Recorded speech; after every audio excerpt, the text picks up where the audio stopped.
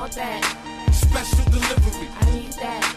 Special delivery. Welcome to the Special Delivery Podcast. I am your host, Special, and on this show, I like to do one of two things. Either I'm delivering you brand new music that's dropped, or I'm sitting down with an artist to break down their latest project, and that's what we're doing today.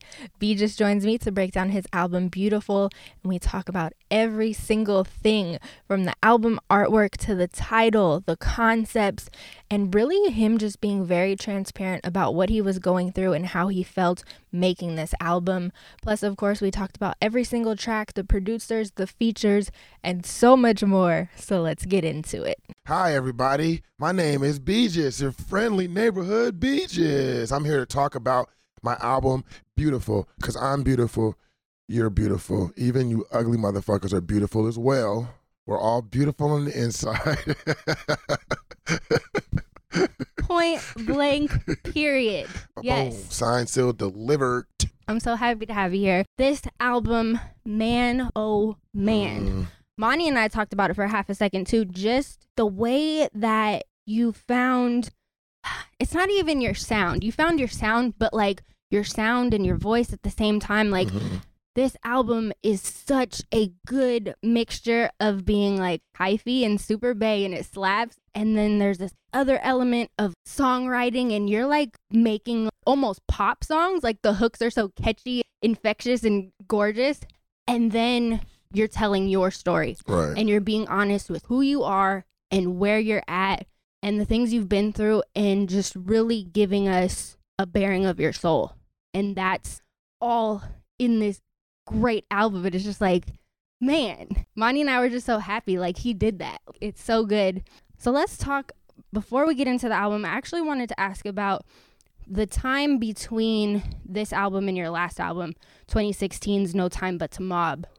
What were those 2-3 years like? Those 2 to 3 years was all about transition. So, and there's no bad blood, but, you know, me and my producer, Oops, we kind of severed ties, you know, and that was like the biggest transition. But at the same week that happened, I went to Japan. And for people that know me, they know like travel has kind of changed my life for the better, but also the worse, because it is completely taken over. Like my new passion now is travel, right? So it's been a huge transition, because working with Oops, it was like an exclusive business relationship that we had. Like, he made all the beats, and with the beats I was able to create like the sound and the free spirit movement, and it all came from the foundation of his beat making, right? And so, you know, a lot of accolades later, a lot of years later, we decided to kind of cut business ties, right? Well, it's my family, so it's no like cutting ties altogether, but like business ties. And so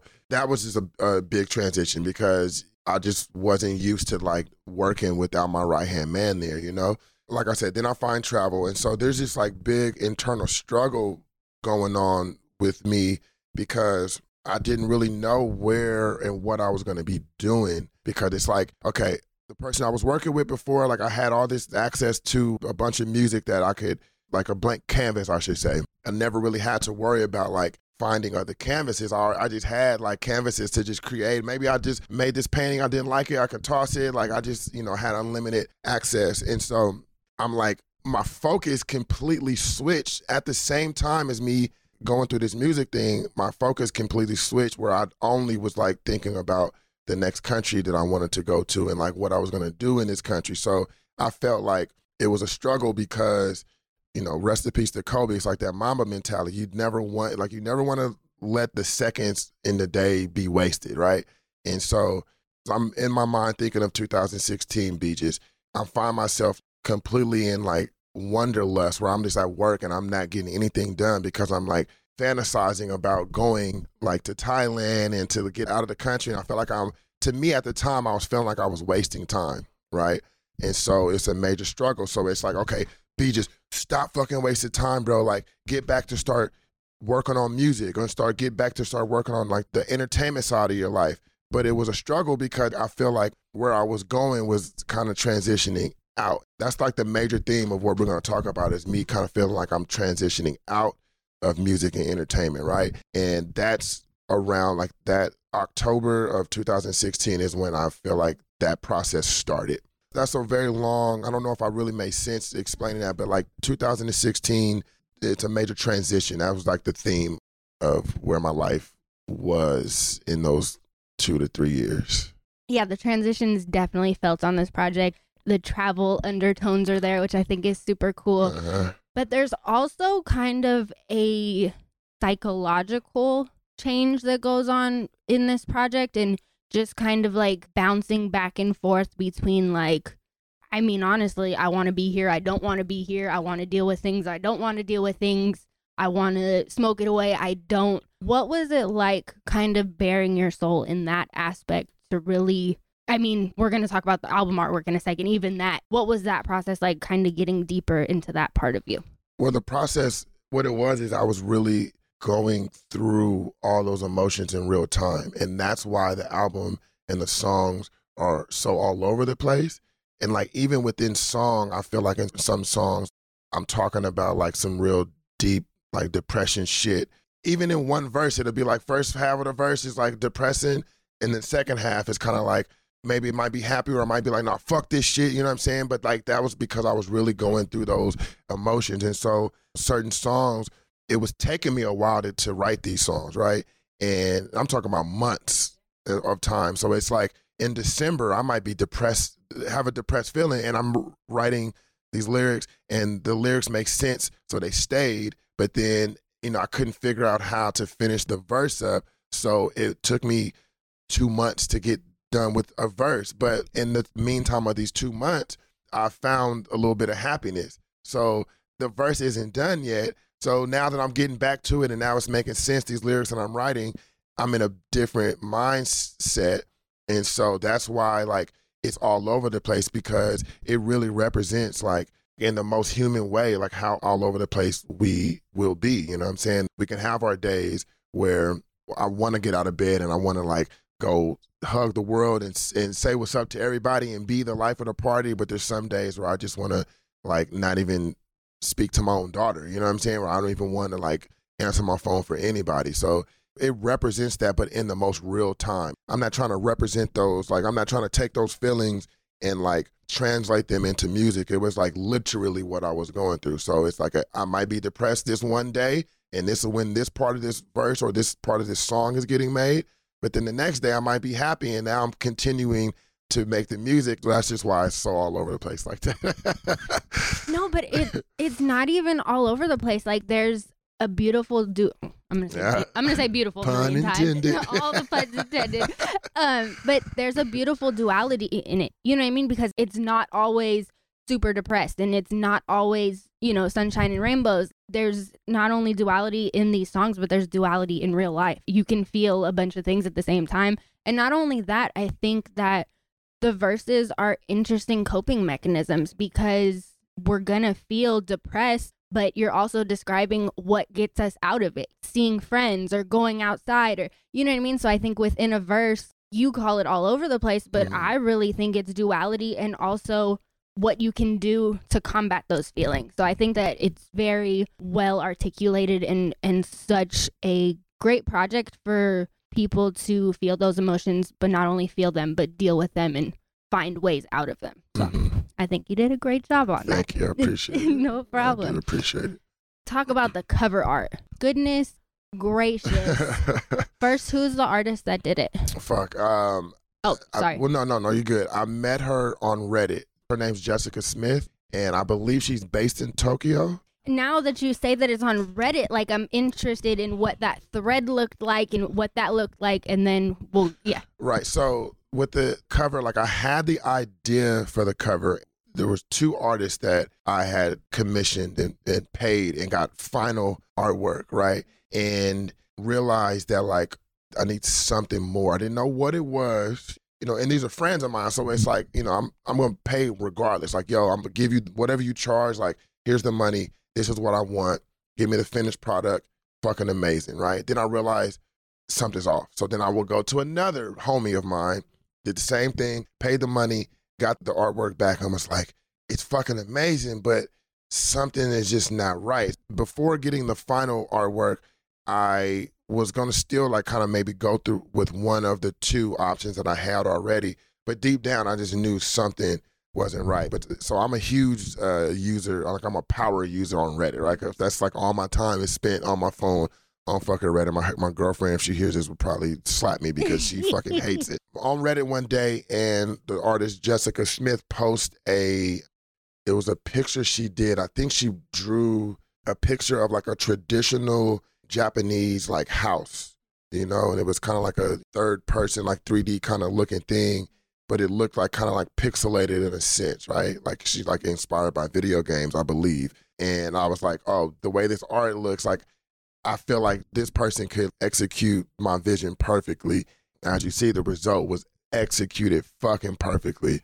Like she even added, like, you know, I told her, and this is what these artistic relationships, like transactions, I should say, the perfect way where you can explain to somebody the feeling. And this is how perfect she is because I explained it through text and not voice. So I didn't really get all the context isn't even there because, you know, it's lost when you're going through text or whatever. So I explained her the concept, the undertones, the themes and things that I wanted this art to represent. And she just knocked it out of the park and added her own little spin to it. Shout out to Jessica Smith. Through text, though, goodness gracious. Through email, yeah, for sure. Man, but that's kind of a conversation that's happened a couple different times on this podcast, too, with talking with people. And it's like, when you find that person who's meant to do that thing for you, it doesn't take much because the energy is there, the talent is there. Like, you don't have to do a lot of, you know what I mean? It's just, it aligns and it's beautiful. And Pun intended. So what did you don't have to read it, but more so like, what did you say to her to create that incredible image? Okay, so the image, I guess we should just talk about like why I even came up with this image, right? Okay, so it goes back to, I don't remember the year, but it was after 2016. It might have been like 2017. So, you know, me and you have been talking about like how I've been like look for a new job, right? So I spent like a year looking for work in the tech world because at the time I was at a job that just had me fucking miserable. I hated, like I've always worked jobs that had me living a miserable life where it's like I'm either spending too much time making okay money, but spending way too much time at work or dealing with work that I can't like focus on my life and then my extended life, meaning like the entertainment world, right? Or more time, but like no money to do the shit that I needed to do. So I've always had these fucking miserable jobs. And so I'm like, fuck, I live in the tech capital. I know a bunch of people that work in tech and they live the lifestyle in tech. At the time, in my rose-tinted glasses, it seemed like the perfect transition for me because I would get the time and the money back that I needed, right? So I spent a lot of time looking for these jobs, and it took a while. After about a year of looking, interviewing all the time, I realized that like, okay, maybe I shouldn't be trying to go deeper into the corporate world. Maybe I should scale back. And with a major like thing that happened that made me want to scale back and go deeper into this, back like into the entertainment world, getting away from the corporate world, I had gone to LA. Me and Langston Avery, one of my best friends, he's a comedian.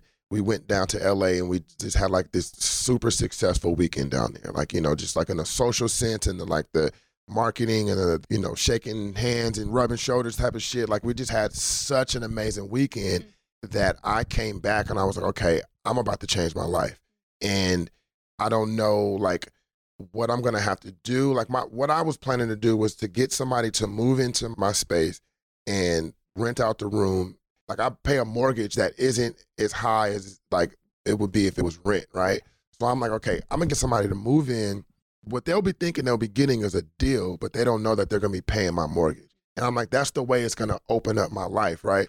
And so similar, like kind of around the same time, a little bit before this, I had this like very weird mental thing happen where I took some MDMA one night. And for anybody that knows about like Molly and stuff, like it redlines your serotonin, right? And the serotonin is the happy chemical in your brain. So a lot of times, like while you're on it, you're just like the life of the fucking party. You're loving life because your happiness chemical is redlining. But on the back end of it, when you're done, you kind of get into this funk, this mental funk, because your happiness chemical is depleted, right? So if you're already kind of like in a depressive kind of state, that shit can backfire greatly, right? So there was a moment where I had taken the Molly, and I realized 30 minutes into it that I wasn't, like, it wasn't doing what it was supposed to. Like, I had like felt hella good, but then immediately like it dropped, and I was like, whoa, shit, like something's not right. So a couple of days after, I was just in this like little mental funk, right? And I was in the studio, and usually what kicks off, like what triggers my like most negative thoughts is when I'm in the studio and I have writer's block. I don't know why, you know, it goes like, it starts with like, fuck, you can't write shit. Then it goes into this like self-doubt type of thing, which then is just opens up, you know, the rabbit hole of like negative thoughts just keeps going. And first time, and I hope only time in my life, I was like, maybe I should just fucking kill myself. Like, I'm not worth any of this shit. But then I was like, wait, whoa, what the fuck? Like, the thought was so intrusive. Like, it was a foreign thought. Like, I've been like in mental funks, but never like to the point where I wanted to harm myself, right? And so I was like, something's not right. Then I remember like, oh, you took Molly the other day. That's where that's coming from. So like, don't ever do that again. And so I would always have this thing, like I would, you know, we hear about suicide, we hear about depression and stuff. And I was always like, if I ever got to the point where I wanted to kill myself, I wouldn't harm myself, because I know what that does to like the family. I would just like do a life suicide type of thing, not a physical suicide, but it's like, okay, if you want to kill yourself, I don't mean to offend anybody, because I know mental health is like very, very serious. But I would always look at it as like, damn, instead of harming yourself, why don't you just throw everything away and just like move to the other side of the world? Like, create a suicide in that sense. Like, you don't know what's on the other side, like after you blow your fucking brains out, but like, you also don't really know what's on the other side of the world. So like, just kind of start over. So, you know, that was my thinking. And so I was like, you know what? I'm going to do a fucking like life suicide in a sense, where I'm just gonna change up everything. And then this LA trip happens, and then that's what really like got the ball rolling. And then that's when I got the concept of the album, because I was already like halfway into working on the album when the LA trip happened. And so I was thinking like, the name of the album comes from that Kanye, then this can be a beautiful death, jumping out the window. 'Cause that's what I feel like that represents. It's like, you know, it's a beautiful death. I'm not about to kill myself, but I'm about to like commit a like life suicide in a sense, right? So that's why I took away from that line. I don't know if that's what that line means, but that's what it meant to me. And so I'm thinking of like this concept of like, how can I convey that message in a picture form? So what I tell Jessica is like, you know, I want it to be like a dark room to kind of represent like that mental depression. Because when I think about myself, when I'm going in these like negative thoughts, it's usually like me in my room by myself. I spend a lot of time in a room by myself because my studio is an in-house studio, and I have it in a room, and I lock myself away, right? And a lot of my most negative times comes in those fucking moments. And so I'm like, okay, let's create this like dark setting in this room, and I want this lone male, doesn't have to represent me, but I just want it to be like a dark-skinned male, make it look like he's blowing his brains out, but with his hand, not a gun, because I don't want it to represent real suicide. And then what I want it to do is I want it to like, you know, his, whether it be like brain chunks or whatever, like flying out of his head and splatters onto the wall to create a window. And basically that's the window that I'm jumping out of to like live the life that I want to live, you know? And so like it was a lot of back and forth, you know, she got that concept down, but then like all the back and forth came from like all the little details. Kanye was a influence on the naming of the album and kind of like concept of like committing this life suicide. So I wanted him to be represented in some sense. And video games are big in my life, and like the anime thing, like she threw up a Akira poster. That was her doing, that wasn't me. But it was just kind of like just internet geeky kind of like sense that I'm into, and like, you know, we related because we both on Reddit, you know? So yeah, like it came from something that was like very negative that I'm trying to use and channel into something like a little bit more positive, you know? I still don't understand how she even like was able to execute that shit so fucking beautifully, pun intended. But when I saw like every rendition, like every little update she gave, I'm like, it's just getting better and better and better. And once she finally gave me that like final, I'm like, I can't wait for people to see this shit. And I had to sit on that fucking album cover for like 6 months. And I'm like, oh my gosh. But I could not wait to the day that I announced it. And it had the reaction that I knew it was going to have. Man. The life suicide portion is so powerful. Like that thought process is so powerful, but also like I'm looking at my questions list and I'm like, okay, that concept of life suicide answers so many questions that I have about this album. It's like, oh, okay, right. That's what you were saying, because there is a mixture of the way that you put things and being depressed and things like that, but also making change. So I think that even helps with the duality of it too, because it's like you're dealing with depression, but you're also dealing with making changes and coping. And that's the life suicide that you're describing. So it just comes full circle for me. So, oh man. Making that ultimate sacrifice to live the life I want to live. That's like the bullet point of the theme of this album. Now we're just going to hop into the track. For sure. So first track, Hot Chips and Salami. Voice gone, I'ma still fucking ride. And I didn't even smoke, but I'm still fucking high. She way out of my league, I'ma still fucking try. Always ain't big, can't let life pass you by. No fun shit, I'ma keep it up, that's what I need to fucking function. Don't excuse my language, I'ma speak it how I want. And you should try it too, I'ma rendezvous with my niggas. Now I got the juice, who the fuck is you? Watch these niggas switch, watch these bitches too. How did you know that was the first track, and when did you realize that it was? So I knew that was going to be the first track as soon as I was working on it. While I'm like coming up with the lyrics, I knew that it wasn't going to have a hook. And I've always liked my first songs to just be kind of like let's just bar this shit up. And I kind of took that idea from Lil Wayne. I feel like a lot of his albums, like that first song, is just kind of like, I'm going to bar you to death and not give you any type of hook. It's not going to be any structure. That's where I was going with that song. And so like, maybe halfway through the song, I was like, okay, I don't know what this is going to go on. The other thing about this album, why I feel like it's all over the place, is because I was working on these songs before I had a concept of the album. A lot of these songs were just kind of like one-offs until I kind of like had the idea to like formulate an album. And that's when things just kind of like magically fell into place. So I was just kind of working on this song just because I had the beat, and, shout out to Fabes. I had the beat. And was like writing it, and I was like, okay, well, no matter what this is if it goes on a project, it's gonna be the intro, no matter what the project is. So I just knew that it was like an intro song. Just having fun with it. Love when people start their projects just rapping their asses off. It's like, oh yeah, we're in this fuck, yeah. Like it gets you juice. And then whose voice is that at the end? That's Anthony Dragon. We didn't get to flesh this idea out as much as I wanted to, but Anthony Dragon plays the voice in my head. I could say that we could have done a lot better job of like getting that concept and that idea across, but it ultimately failed to like just the timing. If I could have like put more like, 4 more months of time into the album or like waited for it to come out, that idea would have got fleshed out more. But Anthony Dragons is like the voice in my head. So he is like basically the concept that I wanted to get is that this dude is trapped in my head. He's kind of like, why the fuck am I in Brandon's head right now? You know what I'm saying? But he's speaking my thoughts, but he's speaking my thoughts as Anthony Dragon. So he's not just like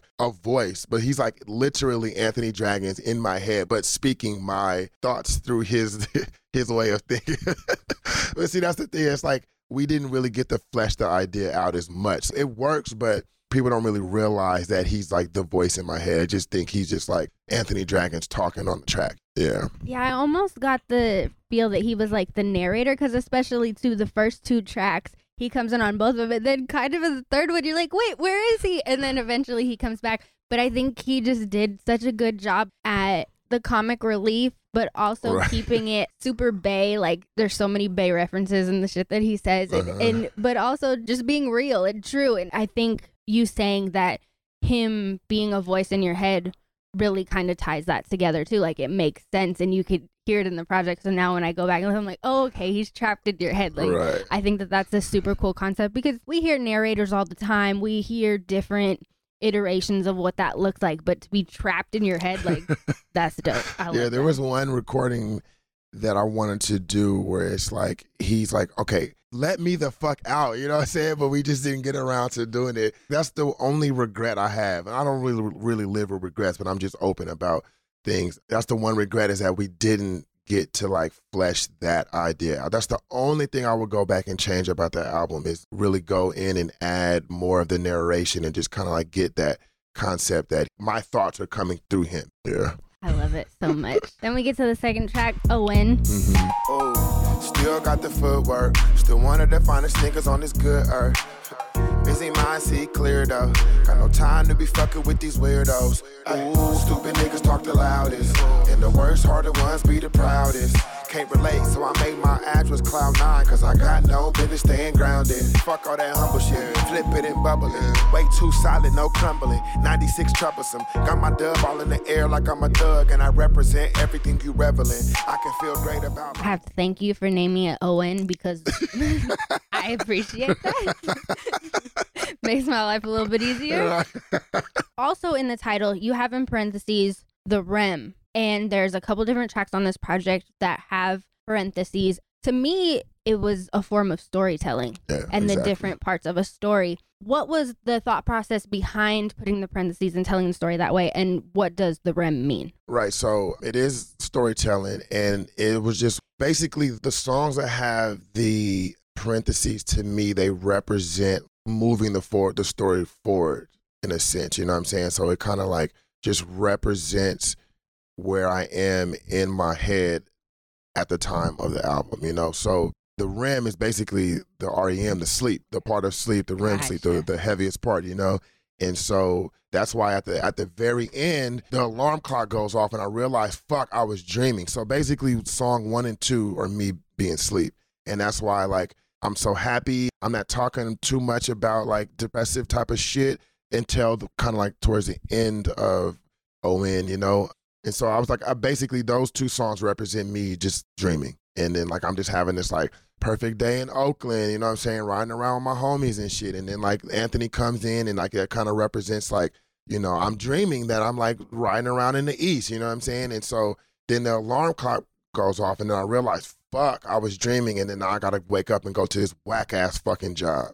Goodness gracious, you talk about how you feel like this project is all over the place and is random, but the concepts are deep as fuck and super cool. Like, I'm just like, what? Owen, of course, produced by Spencer Stevens, correct? Mm-hmm. How'd you team up with him? So I was randomly in Tahoe one weekend, and he was out there doing a lot of production for All Black and their team, right? So they just kind of like that concept of like, let's go to another place, rent out some shit, just bang it all out. And so there's a couple of songs that were actually inspired by that weekend because I didn't work on any music, but I was just there just kind of like, you know, just soaking it all in. And me and Spence, we didn't have any time to work on anything. And so as soon as we got back, I was like, yo, I need some beats. So like the next week he came over and dropped off a couple of beats, and that was one of them. And I think that one was such a perfect single because it has such a mixture of your sound, where you're at. It's just a great definition of you. What was the thought process behind making that the single? I don't know. I just thought it was a strong song. Like Slide was something I had already put out months prior, and Slide would have been the single, like the leading single, but because I already put it out, I needed another song, and I felt like ON was like the only, to me, it was the only other song that was like upbeat enough that could like work as a single, you know? And the video is super fun too. I can tell you guys had a great time. You know, the crazy thing is I had just gotten my fucking wisdom teeth taken out the day before that. Oh, shit. So I was like on some heavy fucking painkillers. Not in the sense of like, let's pop these Percocets in, because I don't fuck with that shit at all, but like I was in a fucking daze doing that shit. Don't do drugs, kids. I'm talking about this was medically given because I got my fucking, I'm surprised I didn't look like a chipmunk. Goodness. Talk about resilience. Photo shoots with the wisdom teeth out. That's the part they don't tell you about, right? Kids. For real. Man. Literally the day before I got them taken out. I had to do it twice, and it's no joke. I hate that shit. I was just laid up like, nope, not doing nothing. You shot a whole ass video. Right. And I was drinking Hennessy too. Oh my God. Hey kids, they say not to drink when on prescription drugs. Don't do it. Please don't follow my lead, please. Oh my goodness. Then we get to In My Mind, featuring Derek Pope. Think I need to hang out with my smiling friends. With my smiling friends. Oh yeah, with my smiling friends. Think they'll help me find my mind again. Think that it might get me on my feet again. Nightmares that keep me afraid of sleeping in. Ask the happy person what their secret is. Told me just be happy, ain't no deeper shit. Really click. I've been way too fucked up just to process the way he brings it together. Yeah. Crazy. How'd you team up with him? So him and his manager Fareed are good friends, and I mean, me and Derek are good friends as well. And so usually, like, if I go down to LA, I'll try to link up with him, get him on the podcast, and vice versa. So he came up to San Francisco, and you know, Derek is from Oakland, but he lives in LA, so he was just coming up for like a weekend, and Fareed hit me like, "Yo, let's knock out a podcast with Derek. Is gonna be up here, and if you got any music, like, you know, we can jump on some shit." And Derek makes a lot of, like, you know, real cerebral type of music. You can tell he's a real, like, in his head type of person as well, you know. And that song, I had the hook and the verse already created. Ian McKee is the producer, and me and Ian have a good working relationship where, you know, it's just like, B, come through to the studio. Let's just, you know, create some shit. So me and him have a lot of shit where it's just like practice, where he's just making a beat real quick and I'll make a verse real quick and then like throw it on. But I believe this beat had already been made, but it was just one of those things where I came like using studio time, using the time to just build with a homie. And that hook and that verse came out of that. And I was sitting on it. I was working on the second verse.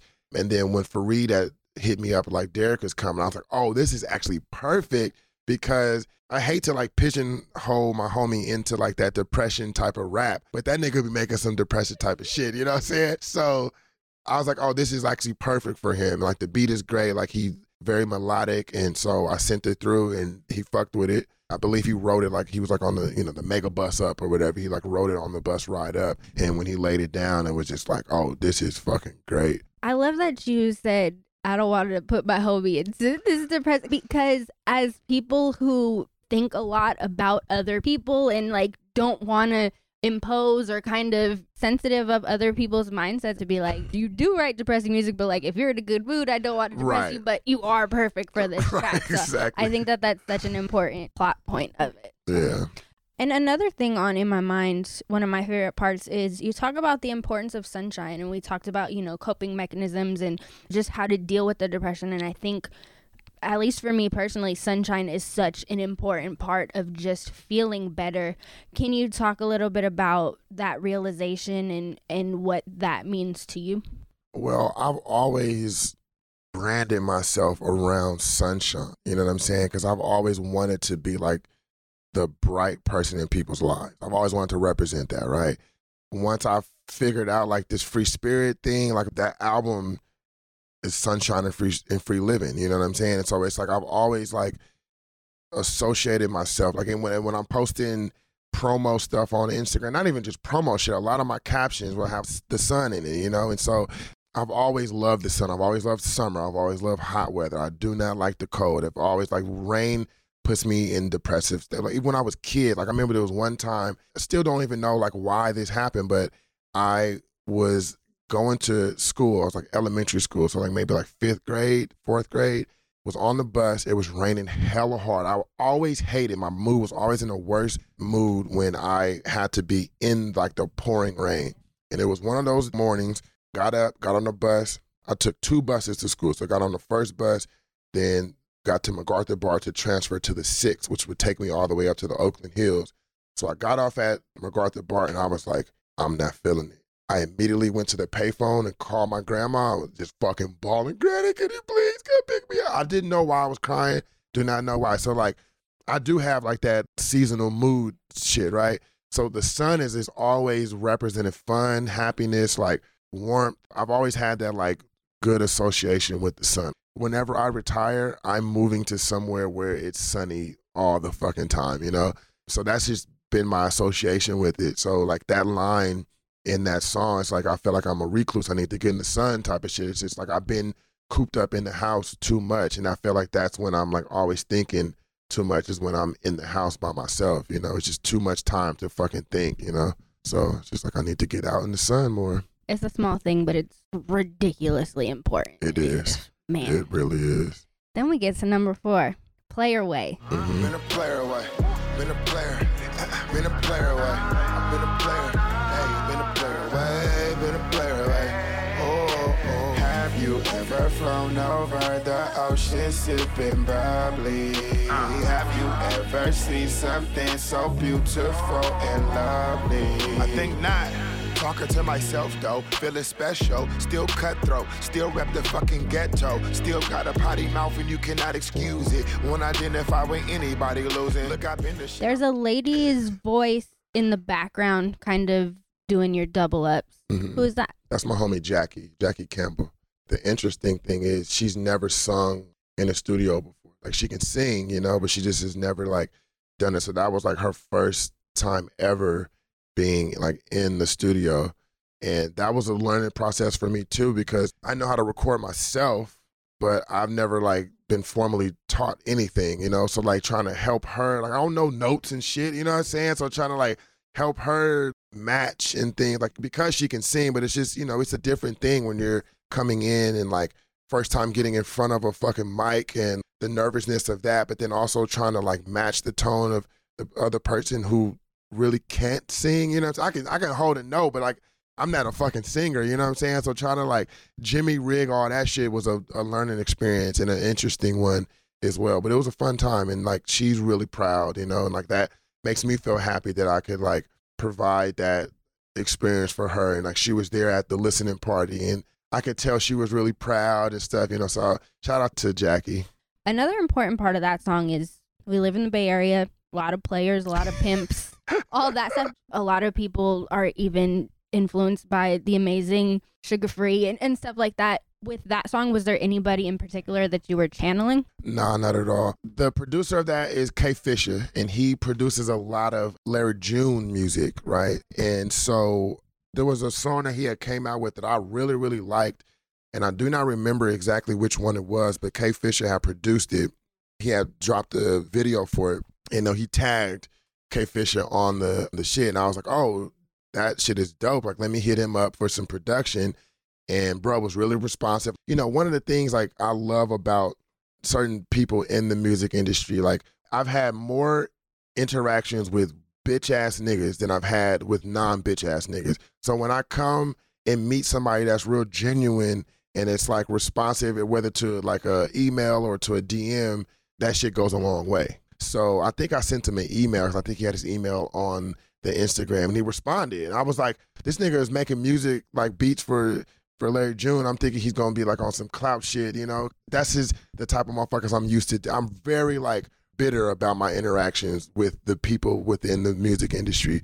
So when I just get a response from people, it goes a long way. So, you know, he responded. He sent me the beat. That fucking song took me like 2 fucking years to finally come out with something. It was just one of those things where it's like, I know this is going to be a good song because the beat claps. And a lot of times, like, when I know a song's going to be good, it takes me a long time to, like, even start it because I want it to be fucking perfect. You know what I'm saying? So that's one of those ones. And that's another one that, like, was a struggle because of the fucking travel shit. Like, I've got that beat, I want to say not too long after I put out No Time But to Mob. I remember like thinking like, oh, this dude's about to like think I'm a fucking cat because it's been taking me so long to get this shit done. But luckily K Fisher's a real stand-up dude, you know what I'm saying? I paid for the shit, so he never gave it away. I know I've heard horror stories about producers. They'll sell you a beat and you take a minute to put it out because artists take their fucking time and they give it to somebody else. That was one of the things I was really worried about. It was like, he gave me Jug on the beat, and I was like, this nigga's he gonna give it to somebody else. Like, I'm gonna hear Larry June rapping on this shit. But luckily, he's a stand-up individual, and he didn't do none of that shit. And once I finally hit him up, like, yo, I finally got like a concept. I finally like am done with this shit. Let me send you the very, very rough. I don't know this dude, you know what I'm saying? He sent it back like, bro, that shit is tight. So that gave me even more fire to like spruce that shit up and make it better, you know? I love that though, because we talked about getting out of your comfort zone And sometimes, and hopefully most times, getting out of your comfort zone, it pays off. And It's like, oh, wow, I met somebody who's super dope, who could have been this crazy clout chasing asshole, but he responded, he loved it, he was with it. But he's even gone, I'm sorry to cut you off, but he's even like gone out of his way to like promote the shit, you know? Because I mean, he's an artist as well. So of course he's trying to like promote the song. So he produces a lot for Larry June. So it's like his feed is always like Larry June song, Larry June song, Larry June song, random song from some artist I don't know. Beezus song, you know what I'm saying? So like, I don't know. I've never met this dude before. It's all been through emails and like DMs and shit. But he just, you know, from what I know, he's a stand-up individual just trying to get it and make it in this fucking world, you know? That's beautiful. All pun intended. But it really is, because like you said, there's so many people in the industry who just don't write back or just do dumb stuff. And it's like, oh man, it's a good feeling when it's good people. It's refreshing, for sure. You said 2 years. That's so interesting that when you know it's going to be a good song, it takes you longer. I've never heard that before, but it does make sense. You're like, I know this is going to be great, but I got to get there. Right. And I think that's not only so important for you to know as part of your process, but I think it's important for other people to hear too, because I can only imagine that other people feel that same way, and I like that a lot. I mean, I think I might have made 3 songs to that beat, but it's just like, this isn't it. I know it's not it, and I could like rush it out, but like, what's the point, you know? Once it finally clicked, I was like, okay, this is it. This is it. I feel like it's a respectable player song. That's the funny thing is, and that's the reason why the video is how the video is, where it's like, starts off with me waking up, getting woken up from a phone call from a girl that's kind of like representing my girlfriend, right? And we just spend this whole day together in the house. We're not dressed up.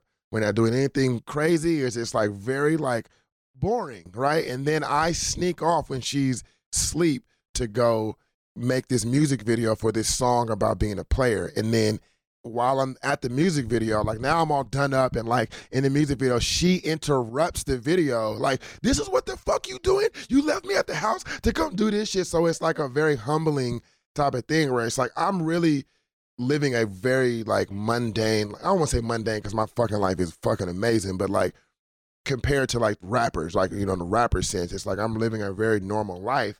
And so like I'm kind of fronting making a song about being a player. Like, I've had my player ways, but like right now I'm not living this player lifestyle. So like, how can I like convey that in a music sense? So I thought it would just be funny. It's like, yeah, you live in this mundane ass life, but then you're about to go leave your girlfriend at home, sleep, to go like front in front of a camera that you're a fucking player, and then this is what you get because now she busting your ass out, you know? That's one of my favorite music videos just because of the concept of like, yeah, I just love that fucking video.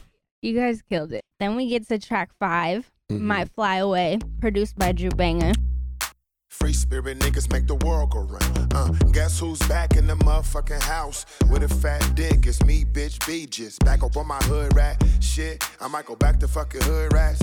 I think I told you. Free spirit niggas global, doing backflips up in the ocean. Golden, dipping yoking in a 97 Honda Civic. Don't talk to me right now, I'm tripping. Drew Banger on the beat to make the hoes do something, prove nothing. Been a factor, and that's forever after. Been Mac and no fairy tale. Shout out to Drew. The man is just out of this world. Yeah. What was it like working with him? Well, me and him have worked on a number of things. In this instance was another one of those, like, he had sent me the beat, you know, and I didn't know what I wanted to do with it. That first verse is something that I made very quickly. It was like, it just came to me, wrote it, recorded it. The hook took me fucking forever. I probably wrote 1,000 fucking hooks to that. And that's an over exaggeration, but probably like 50 hooks to that. You know, I just couldn't find one that stuck. But I wanted to keep that first verse, to me, I thought was dope. And I had sent it back to Drew. I think he was like in the studio. Like, for sure, like Chose had tweeted me like a line from that first verse, and I was like, bro, you fucking gassed this shit. When the fuck is this coming out? And I'm like, it's gonna come out when it comes out. And that's another thing. That's a song that took forever for me to finish, just because I didn't have I don't know, I couldn't get it. Making verses, making hooks, I couldn't get it. And then finally things just started to click. I'm 100% transparent about my shit. I don't like that song. Wow. And it almost didn't make it onto the album. And that's the one song on the album that I skip.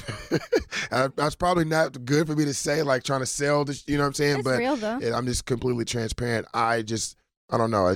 I don't like the song. But it stayed because when I would let people listen to the album, I would tell them like, this is the song I don't like. But I would tell them after they would listen, or like either after they would listen to the whole album or after the song would go off, because I didn't want to like cloud the judgment of the shit. But I would, tell them like, I don't like that shit. And unanimously, people was telling me I was tripping. So that's the reason why I kept it in, because everybody whose opinion I hold high telling me that I was tripping. Like, I understand, because everybody was artists, they know the struggle. They're like, I understand, and like, it's up to you if you're going to keep it on, but I think you're tripping. So that's the reason why I stayed. And even you're like, what the fuck? No, it's so crazy, because even like the next thing that I had written down was just how catchy has a strange connotation, but like it's one of those songs where I read the title or somebody says the title and it starts playing in my head. You talk about how many hooks you went through, but that hook is so good because somebody says my fly away, like my fly, like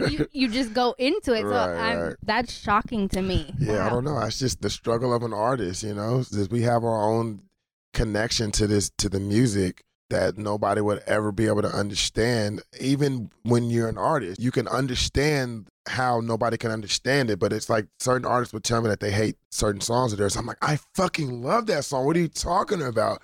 I can't explain to you why I don't like that song, but like that's the song you'll probably never see me perform.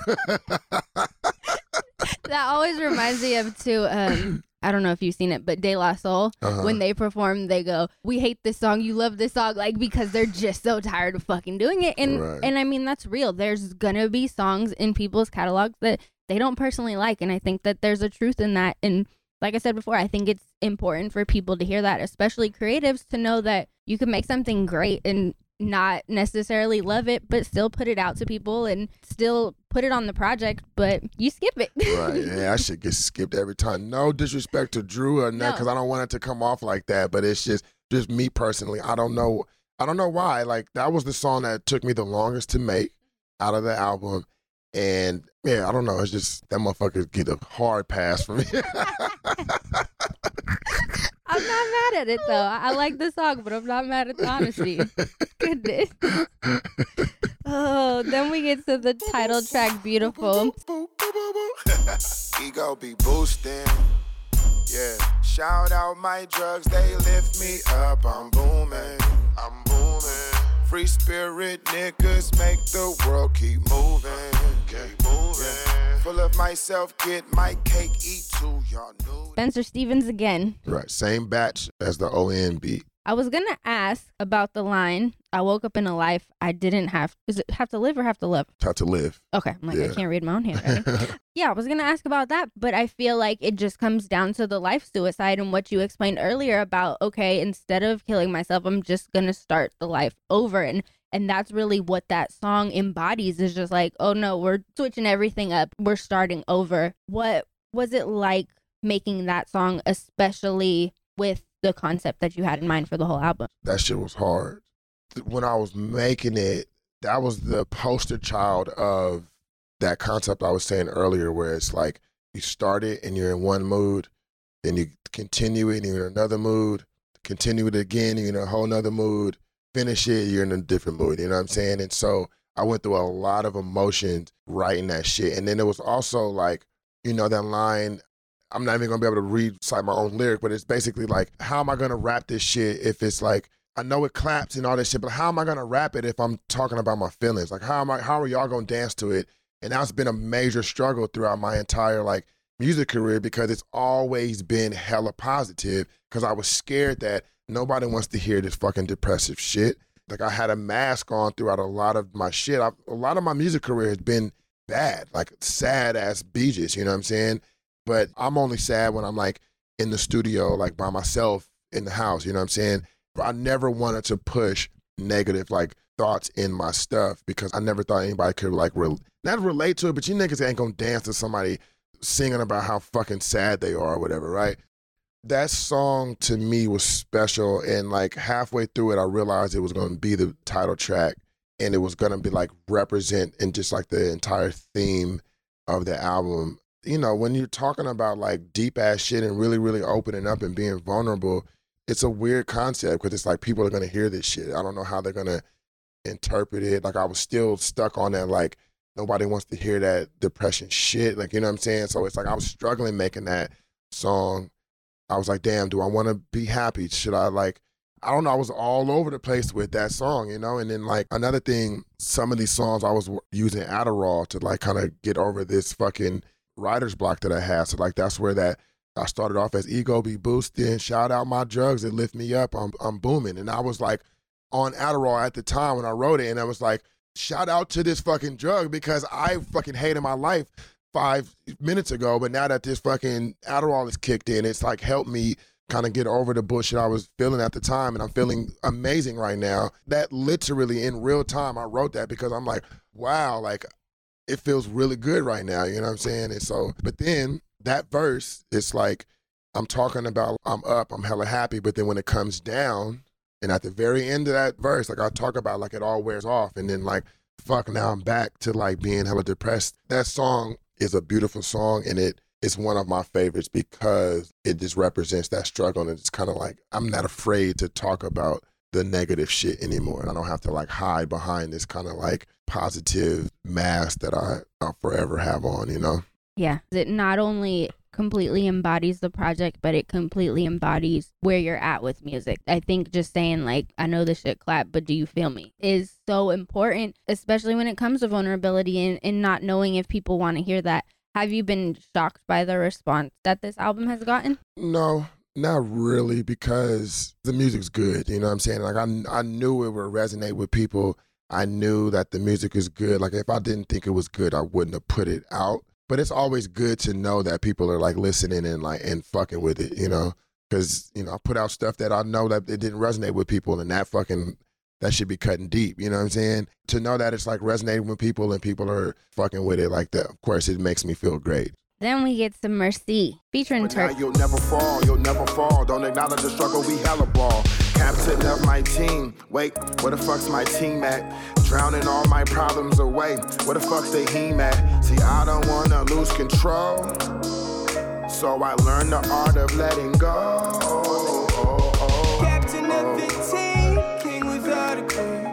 Born into a dream, left within a week. Mercy, it's nice to see you, motherfucker. Introduce us to Turk. So Turk is, first off, an amazing artist. Fucking dope as hell. He is very, very good friends with Ian McKee. And so I met him at Ian McKee's house. So when I would go to Ian's and it's like a building session, Turk is usually there as well. There's usually like a 3-person thing that when I would go, he always would like invite me, but he also invites Turk as well.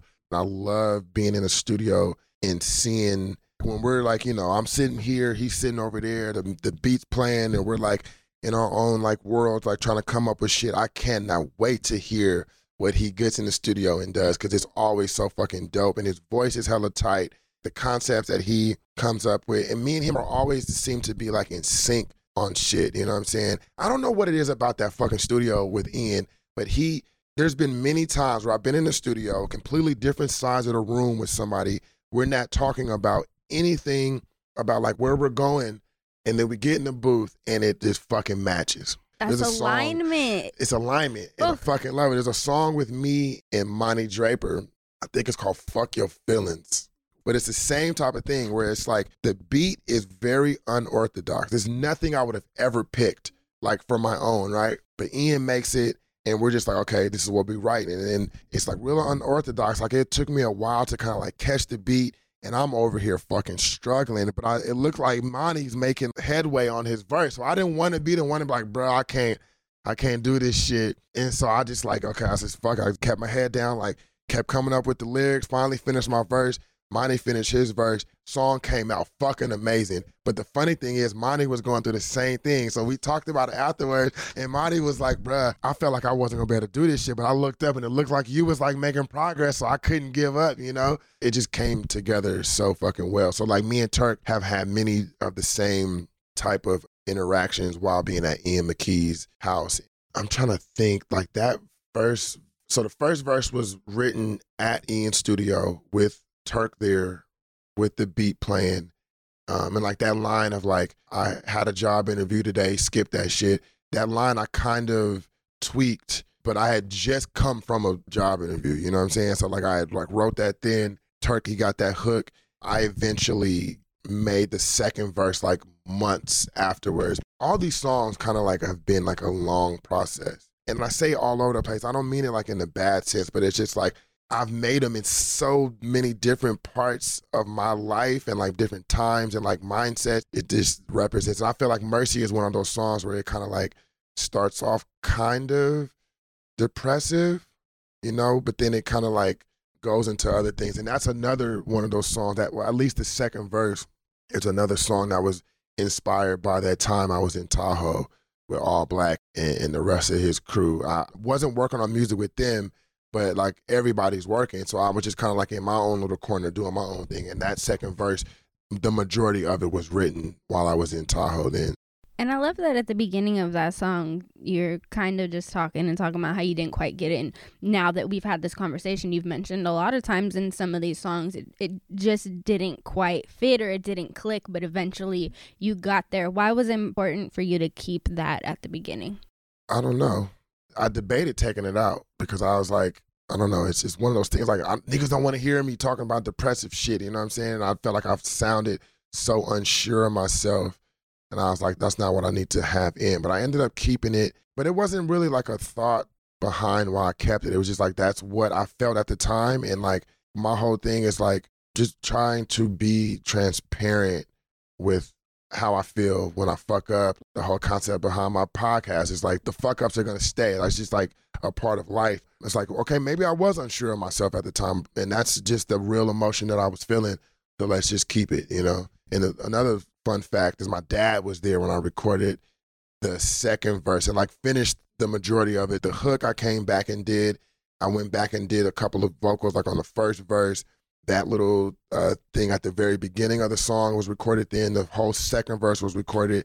And that was the first time in a long time that my dad was like a part of the process. Even his voice is on some. You don't know it when I say, had a job interview today, skip that shit. He said, skip that shit under, but you don't know it because Ian had kind of took his voice and kind of like made it more into like a synthesized sound, you know, and he has some other like vocals back behind there as well, but you don't know because it just sounds like the beat rather than somebody like backing my vocals. I not only love liner notes, but just that connection to bring him in and make him a part of a process. Yeah, shout out to my dad. Yes. Then we get to slide. I say any, mini, money, mo.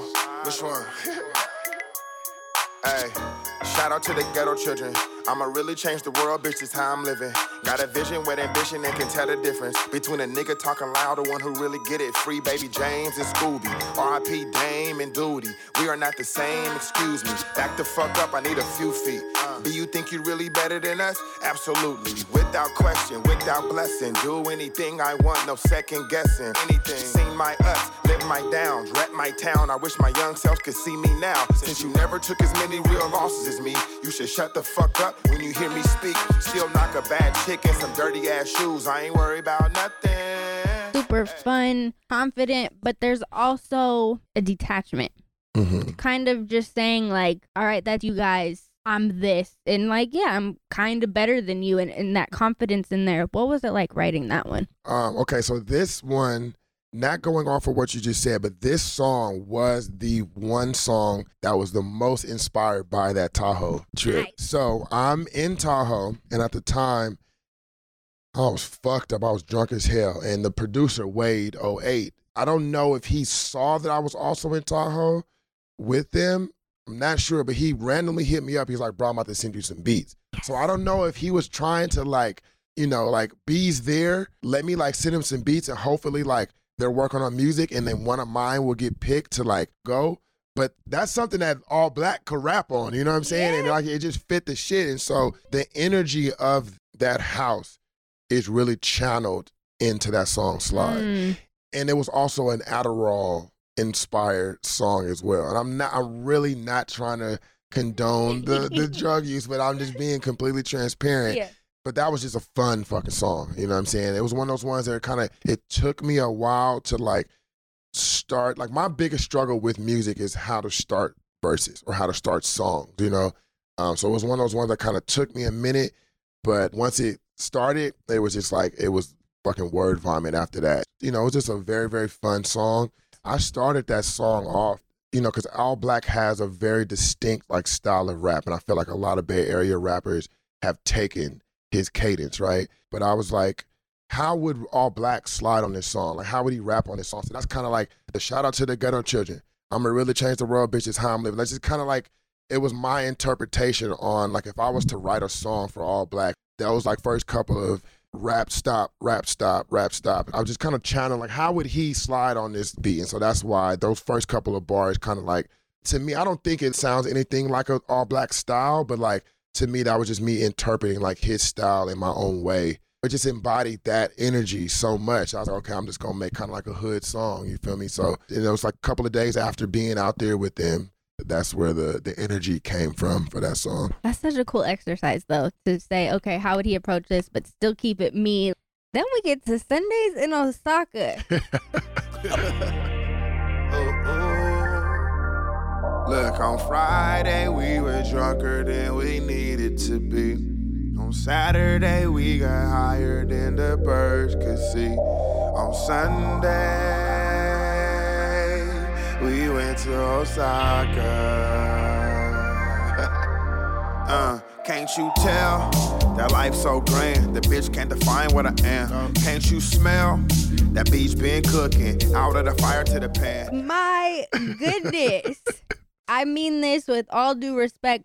It's almost a Katy Perry song. Like, it's such a pop banger. It's crazy. It's catchy. It's fun. Like, it's just, man. And I feel like, you know, if Osaka had a theme song, like, this would be it. Like, they need this. Like, why don't they have this?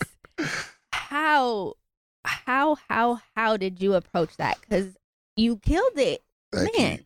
Shout out to Ryman, who is the producer. He is a part of the Trey Coastal group, some of my very good friends.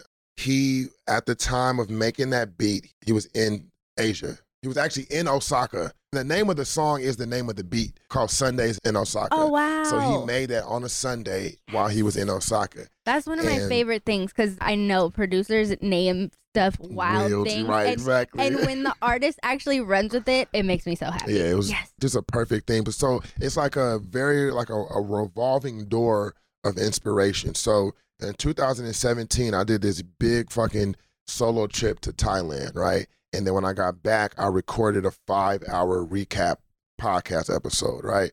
So for Ryman, he was doing this like 3-month Asia trip.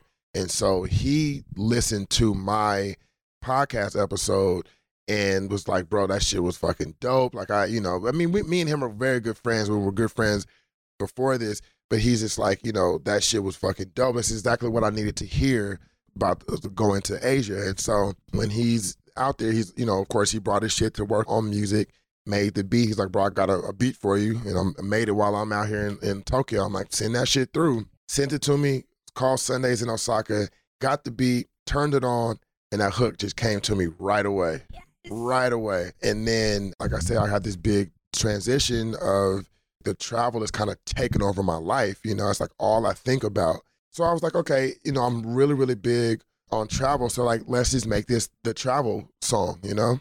I just really, really channeled that whole thing. So like, first verse was, to me, was channeling the Japan trip that I took to Tokyo. Second verse was channeling the energy that I got from being in Thailand. You know, at the time, those were just like the 2 major fucking trips I had taken. It was very, very fun to make because I was reliving these like very, very life-changing happy moments in my life, you know? And so I just was channeling that energy into music forms. I love that each verse was inspired by a different place. I think that's super cool. Ryman just got back from another Asia trip, right? I believe so. Yeah, I was talking to him briefly about that and just how cool that experience was. Like, okay, I'm convinced now that I need to go to Thailand because everybody who goes there is just like, it's beautiful, it's incredible, it's everything. It's ruined my life. It'll ruin your life. It's like all of Southeast Asia, not even just Thailand. Southeast Asia is something else. And the world is so fucking big, and there's so many places that I want to see, but I cannot get past going to Southeast Asia. It's fucking crazy. It's like Europe, I'll be there one day. Africa, I'll be there. Latin America, I'll be there one day. But Southeast Asia just holds my fucking heart right now. If it's good to you, don't give it up, man. For real. Now, track number 10, Do What I Want. Yeah, blasting out a rock and I'm a space cadet. Play my shit or shut the fuck up. I'm sick of sharing this space with all these suckers. Where I'm from, disrespect will get you tipped off. But now these new niggas got the streets ripped off. We pulling cards and we know that you a hoe. It ain't a place up in this world I cannot go. I'm really great in any hood on any continent or coast. First line, gotta get in the mood. For that one, how did you get in the mood? I don't know. That first like little thing, that meant nothing to the grand scheme. You know what I'm saying? It was just kind of like, I was really just in the studio just being hella silly. Because it starts off in kind of like this like sexy kind of like, it sounds like it's going to be an R&B song, and then it fucking switches up. But it was just me just like pressing record, getting to the mic, and just kind of like readying myself up, kind of like sung that thing out. And you can see at the end, you can hear I laughed, you know what I'm saying? And I just decided to keep it in. Because I was like, okay, this is a long-ass intro, and I'm not sure, like, what I'm going to say here. And so I was just really just fucking around on that, like, that very, very beginning part. And I just decided to keep it because it sounded good, and it was kind of funny, too. It worked. Then we get to What You Need with Satire. Right before my eyes, man, it's crazy as fuck, and I can't wrap my head around it. I'm so astounded. Baby, I got what you need. Holla if you want some, yeah. Rolling up some trees. Oh yeah, I'm on one, yeah. I got what you need. Holla if you want some, yeah. Rolling up some trees. Oh yeah, I'm on one, Y'all ain't fucking with the stench. He is another person who's out of this world. I just saw him at the Happiness of Pursuit Festival in October, and it's an experience.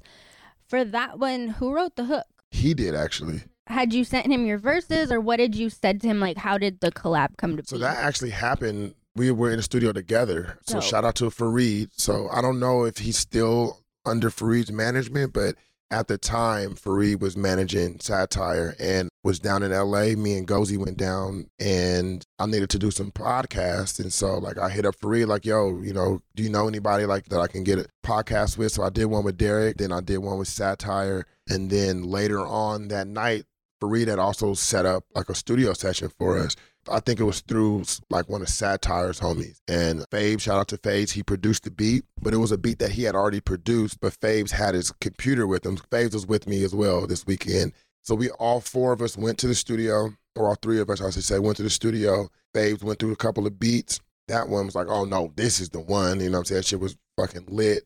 A lot of Hennessy later, we made that song. So we made that song like in one night. Just one of those like one-off type of things. That's also a very old song. I had that song done hella long ago. It's like a little bit after No Time But to Mob. Yeah, so it was just like, you know, organic little one-off studio session. And I just sat on it until I was ready to put it out on the album. And Beautiful came along, and so. No, I love that you guys were in the studio together because it does feel so natural and organic. Like I said, the hook just really embodies us. And he's a good dude. I really, really enjoy. Haven't talked to him since the album dropped, and I haven't heard like any of his music, but randomly his song Grammy came on my shuffle last night, and I fucking love that song. So shout out to Satire, yeah. He's a super good dude, super personable. Last track, some of that. Keep it rolling. Let's have a party, get naughty. Top of night, you be like, damn, what the fuck I get myself involved in? Yes, sir, all pressure. Live my life to the fullest, nothing lesser. Cause a ruckus, screaming fuck it. Down in Phuket, please get out my way, cause I'm about to hot duke and niggas losing, and never that for me. If you speak on my name, speak factually. Look, I can tell the good shit from the bad. With Ashley Diamante. Can you introduce us to her? That's my cousin. That's not her first time doing music with me, but we did music way, way back in the day, you know? So like my early careers of like Beaches had music from her. Like our biggest song is a song called Let the Beat Breathe. She took a break from recording, you know, life happened. She became a teacher and like all that type of stuff. And so she just kind of like took a break from like recording all the time. And that was just another one of those things where it's like organically, she was like, cuz I need to sing, like put me on some shit, please. The hook I had already sung, cuz you know, she's on the back of like, she's singing what I'm singing. So I had already sung it and I knew it needed a lady's voice or at least like a better singer's voice, you know? So I was like, oh yeah, it's easy. I got a perfect song for you to sing on. At the end, when we do that like little melody at the end, that was something that she came up with. And so I sung on the back of that for her. Yeah, so it was like, you know, just organic family thing. Shout out to Wax Roof. He's the producer of that one. Yes. And then in the hook, No Looking Back, I think that can be interpreted a bunch of different ways. What does No Looking Back mean to you? Well, the whole song to me, it's like the conclusion to the story, right? So it's like I jumped out the window, took that risk, and I've now landed. And to me, my happiness is like, there's no expectation. I knew that jumping out the window was going to make me happy in some sense, but I didn't have like any expectations on where I was going to land or if I was going to go up or right or left or down. You know what I'm saying? I just kind of like jumped out the motherfucking window. Because I feel like in the sense of the concept, if I'm jumping out the window and trying to fly and like, let me try to like flap some wings. I don't got no fucking wings. I'm not going to fly. You know what I'm saying? Or if I have like the expectation to jump out and like fall to my death, but then I end up flying, I'm going to be unfucking happy. You know what I'm saying? So I'm just like, let me just jump out the fucking window and see what happens. And so it's just no looking back. Like my old life is back there. The unhappiness is back there. You know what I'm saying? Like the uncertainty is back there. It's just like, I'm just rolling with the punches. I'm really like living the free spirit life. You know what I'm saying? Like, fuck it. There's no expectation. I'm not trying to control destiny. I'm just like in water right now. And you know, like if you ever been in like a big body of like natural water, the waves are going to take you wherever the fuck they want to take you. You know what I'm saying? Like in the current, not fuck the waves, because the waves are something you can see. The current is going to take you. So you can be in the water and you can be swimming wherever the fuck you want to swim. Wherever you think you're going. You know what I'm saying? But that current is going to take you where it wants you to go. And so I'm just in the water floating. And that's where I want to be. If I see an island over there, yeah, I might end up over there, but I don't know. What I'm going to do is I'm just going to lay back, float, and look up at the sky and like enjoy the sun beating down on my face. And wherever the fuck I end up is where I end up. And then if I end up on an island over here, but I saw that one, I'm going to enjoy myself at this island that I landed at until I'm ready to get back into the water and float again. And hopefully one day I might end up over there. But if I don't end up at that island, then it's all good because there's going to be 1,000 more islands in this water that I'm in, you know? So it's no looking back. Yes. Not having expectations is so powerful because as we go through this journey of life, we learn that not having expectations is a huge part of happiness, where it's just like, I'm not expecting to be happy. I'm going to hope, but I'm not going to expect it. And wow, there it is. I'm happy. Yeah. So Beautiful is out now. Go stream it, buy it, get into it. Anything else you want to tell the people about Beautiful? Listen to it first, of course, and digest it in your own way. Try not to listen to it through my eyes or my pen or through my voice, but just kind of like try to get inspired and like take something from it on your own sense. You know, like if you're listening to this and then you go listen to the album, like you have the underlining concept or theme of the album is, you know, making that ultimate sacrifice to just live the life that you want to live. So take that from it. I don't know. I just want people to like have that inspiration. Don't just go down a path that you feel is what you're supposed to do. Speaking from my own example, like I always thought, because I set this goal to become a famous musician, I thought that is what I needed to fucking work on at all times. I haven't really publicly talked about this, but I'm kind of like done with music. And I felt since I've made that decision, a weight has been lifted off of my shoulders, right? And a lot of my unhappiness came from music. You know what I'm saying? And so I started realizing that, like, why the fuck am I torturing myself? Am I torturing myself because one day after 10,000 hours of this shit, I'm going to get to the fucking promised land? And I started realizing, like, I spent 10 years, more than 10 years doing this shit. And I don't want to spend another 10 years just doing this shit. And then traveling is another thing that, like, let me know that there's so much more to life than just trying to be a rapper. You know what I'm saying? And, like, a lot of my partners, I'm like, bro, come to Thailand with me, bro. I'm going to change your fucking life. Man, I don't want to go nowhere unless I'm going on some music shit. And I understand it. I understand that mentality, but it's like, fuck, because I had it, but I feel like I wasted so much of my life trying to fucking be this rapper dude, you know what I'm saying? And so I'll never give up on music because being creative is something that is a part of my soul, but I don't know, just don't be scared to like switch it up. You never know. Like you might think that your unhappiness is coming from your job or your fucking baby mama or whatever, like, but you might not realize that the things that you think is going to bring you happiness one day might be the thing that's causing you not to be happy right now. Wow. Yeah. I relate to that on a level that I can't even go into right now because that would be a whole other podcast.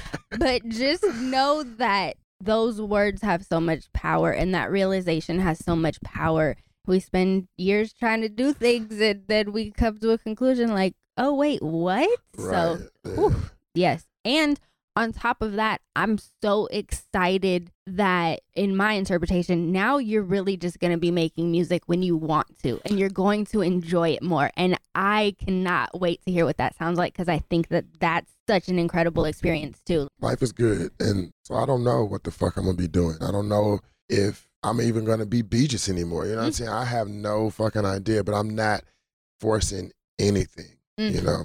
I'm just trying to stay happy and trying to just stay afloat in this fucking sea of shit, you know, that I'm going through. So I'm excited for whatever comes. Thank you. I appreciate it. And that's it. Thank you so much. The amount of insight and concepts and breakdown and just all of it. Thank you. Thank you. I appreciate it. I appreciate the time. I appreciate being able to explain it, you know, because I feel like I haven't, even on my own podcast, I haven't like sat down and like broke it all down and things. So it's good to get it out in a long form sense, you know? Exactly. And thank you so much for checking out this episode. If you enjoyed it, make sure to hit that follow or subscribe button on whatever you're listening on. I got upcoming episodes with Rico G, Win, Mick Jenkins, Homeboy Sandman, and a lot more. And then reach out to me. Let me know what your favorite part was or just say hi. I'm on Twitter @SpecialSays and on Instagram it's @SpecialSays as well. As always, this episode is dedicated to Marlon. Do what you can to stop senseless acts of gun violence.